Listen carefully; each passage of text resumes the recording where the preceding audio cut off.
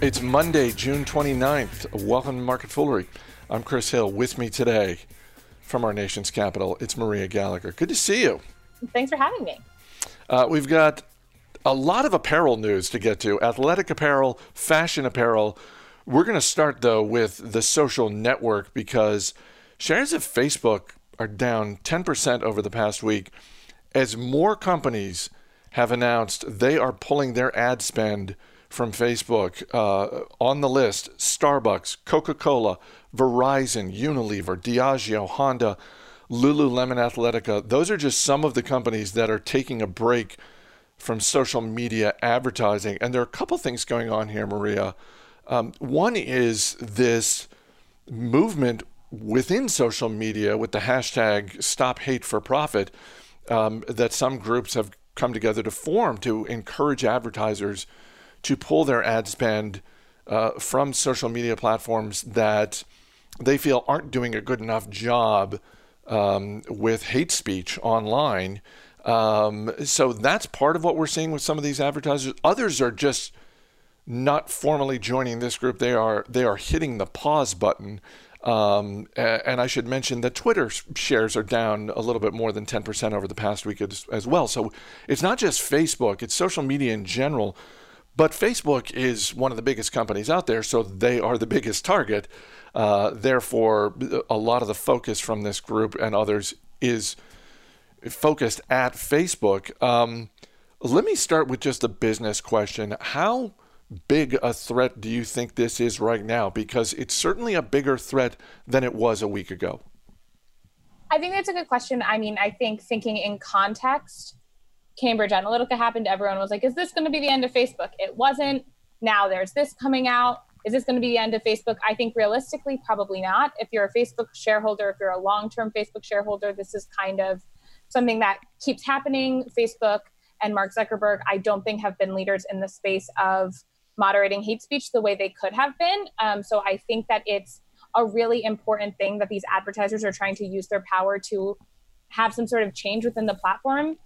I mean, Facebook last year brought in almost $70 billion in ad revenue globally. They have over 8 million advertisers. So even though that they have 100 people boycotting right now, they have 799,000 waiting in the wings to take that in. And so I think that it's an important step, and the public kind of shame or that hashtag Stop Hate for Profit is forcing Facebook to kind of think through their moderating tactics a little bit more. But I don't think this is by any means the end of Facebook. It's going to be interesting to see where this goes over the next couple of weeks. Because again, a week ago, that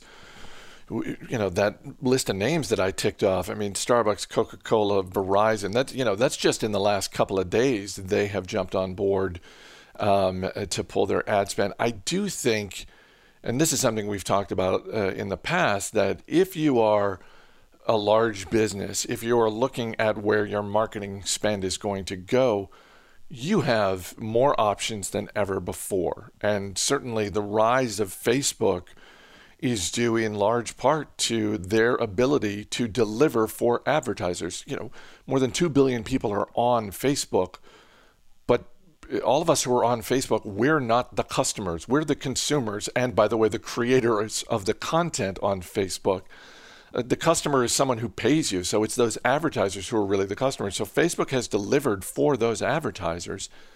But like I said, they have options. It also, makes me think that it wouldn't, I was saying to you earlier today, even if none of this was going on, even if this Stop Hate for Profit group hadn't come together, it really wouldn't shock me if a couple of advertisers just said, you know what, it's a presidential election year and we just don't want to be on social media. We're just going to be somewhere else. We have a lot of other places we can spend our money, and we're just going to take a break every 4 years because we just don't want to be drowned out in all of the political discussion on social media. Yeah, I think it's interesting also because it's kind of this crazy intersection right now where a lot of companies, as stores are reopening and they're trying to revitalize their profit that they've maybe lost in the past couple of months. It's not necessarily the best time for some smaller companies to be taking a moralistic stance if they need that revenue. And as you said, Facebook has such a massive reach. It is the best way for advertisers to reach such a massive market. And I think it's important to note that the initial group, the Anti-Defamation League, the NAACP, Sleeping Giants, Color of Change, all of those groups, they weren't saying pause forever. They were saying for the month of July.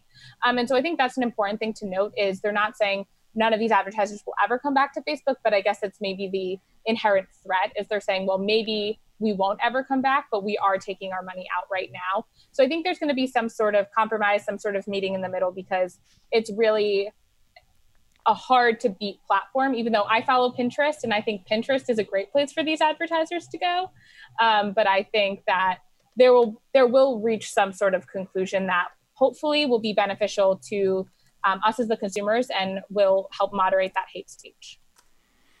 Yeah, I'm glad you mentioned Pinterest because that, one of my thoughts through all of this was, boy, if you're Pinterest, you got to be calling some of these companies up and saying, hey, we're not Facebook, we're not Twitter. Starbucks, Coca-Cola, come on over here. Let's have a conversation. Exactly. And as a Pinterest shareholder, I would love for those conversations to happen. Back in 2016, Under Armour agreed to an apparel partnership with UCLA that at the time was the richest apparel deal in all of college sports. 15 years, $280 million. That was then, this is now. Under Armour says it is terminating its agreement with UCLA because it is not getting the marketing benefits it expected. UCLA responded by saying they're going to fight to keep the partnership. Where do you think this is going? Because I can see this being a negotiating tactic on Under Armour's part. I could also see this being Patrick Frisk, who's been CEO for about 6 months now, looking through all of the deals that Kevin Plank made and saying, you know what, some of these have got to go. Yeah, I think it's probably a combo of the two. I think if it's the richest deal in history, that it's kind of an indication you've overpaid for something. And so I think it's important to note also this isn't the first time Under Armour has done something like this. In 2016, they signed on to become Major League Baseball's on-field jersey supplier, but then that fell apart in 2018 due to money concerns and Nike swooped in. So I don't think that Under Armour has a history of great capital allocation. They spent so much money trying to pivot to become a tech company by buying MyFitnessPal. So I think a good part of it is maybe management trying to prioritize capital allocation and say, listen, we're in a time right now where we haven't benefited from athleisure because we refuse to really get into athleisure. We haven't benefited from all of these trends that we could have, and we've paid money we shouldn't have, and we need to really get it together. Under Armour, like Nike, has apparel deals with dozens and dozens of colleges and universities, including some pretty small ones like Division II and III schools. So, not every deal is of this size. When I first, and I say this as an Under Armour shareholder, when I first saw this story over the weekend, I thought, boy, that's a lot of money for UCLA. And not to knock UCLA, but it's not. Over the past, I would say, decade or so, it really hasn't been at that level for, in particular, men's basketball and for football. In the past, UCLA has been that type of program for those two sports. But, you think about like a University of Michigan or Ohio State or something like that, where they really are dominating at that level. And, you can see them shelling out that kind of money for what is widely considered to be maybe like a top 5 brand in terms of the major sports. But so they're not going to be getting out of this business altogether. That wouldn't make any sense at all. But yeah, this is just, maybe they'll stop overpaying. Well, and you mentioned, and thank you for mentioning the MyFitness app deal, because I had gone at least a couple of weeks without thinking about it. But yeah, the $700 million that they spent on MyFitness app, which was a head scratcher at the time. Maybe this is part of the turnaround plan that Frisk is trying to engineer. Unfortunately, it's happening during a pandemic. But if he can show some progress over the next couple of years, maybe there's a light at the end of the tunnel for Under Armour and beleaguered shareholders like myself. But holy cow, this was just so much money to shell out for UCLA. Yeah, I definitely think UCLA got the better end of that deal. Shares of Gap are up more than 20% in the past 2 days on the news that Gap is teaming up with Kanye West to develop a clothing line for men, women, and children. This is, speaking of multi-year deals, this is a 10-year deal.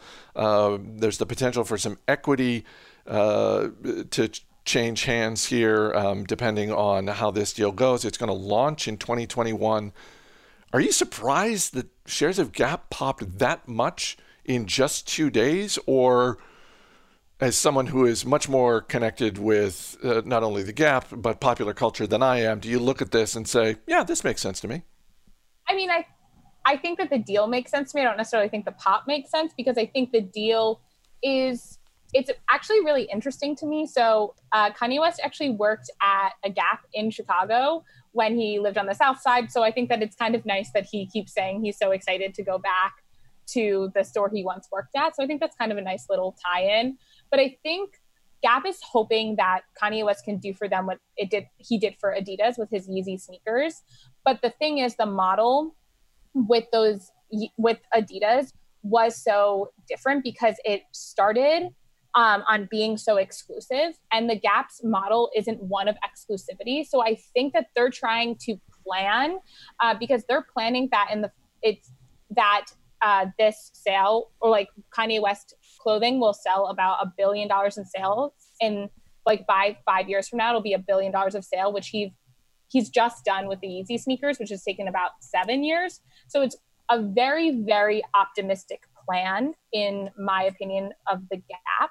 But I think it makes sense, and I think that it'll be interesting to see what his clothing looks like. I don't know if you've ever seen Kanye West's clothing line.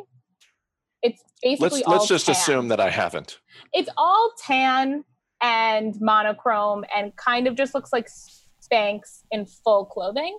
So I'm intrigued to see if he revamps or recolors it for the Gap, because I don't know anyone who would be like, what a good deal. Let me spend $400 on this tan jumpsuit. $1 billion in revenue. I get that we're talking about 5 years from now, but when you consider that as a public company with this 20% pop, Gap's market cap is about $4.5 billion. So this is one of those deals that if it actually works out in their favor, then whatever Kanye West's end of the deal is, it's going to be worth it if they can actually get to that $1 billion in revenue off of this new clothing line, which isn't going to launch until 2021. Yeah, and I mean, Yeezy's, the sneaker side, is valued at $3 billion right now. They're thinking $1.3 billion of sales last year through Adidas. So Gap's just really hoping he can do the same, I think, with clothing. But I think clothing's a lot harder to do. And like I said, it doesn't work within that exclusivity model that the sneakers have worked so well in, with that resale model being pretty lucrative for like sneakerheads. Do you think this is something that could extend to other lines of Gap's business? I mean, they've been very clear, look, this is going to be in stores. We're going to be selling this online. Obviously, Kanye West is going to be promoting this himself. I'm just curious, to your point about the exclusivity, because you're right. Gap didn't make its bones by being an exclusive brand. That said, I could see maybe some of this being just exclusive to Banana Republic. Yeah, maybe he could do some sort of athleisure with Athleta. That could be kind of interesting. He seems really all in. Like, Kanye West seems jazzed about it. So I think that it will be lucrative for the Gap. I just don't know if it'll be quite as lucrative as they're planning for it to be. Seems like they're really relying on it. Maria Gallagher, thanks for being here. Thanks for having me. As always, people on the program may have interest in the stocks they talk about, and the Motley Fool may have formal recommendations for or against, so don't buy or sell stocks based solely on what you hear. That's going to do it for this edition of Market Foolery. The show is mixed by Austin Morgan. I'm Chris Hill. Thanks for listening, and we'll see you tomorrow.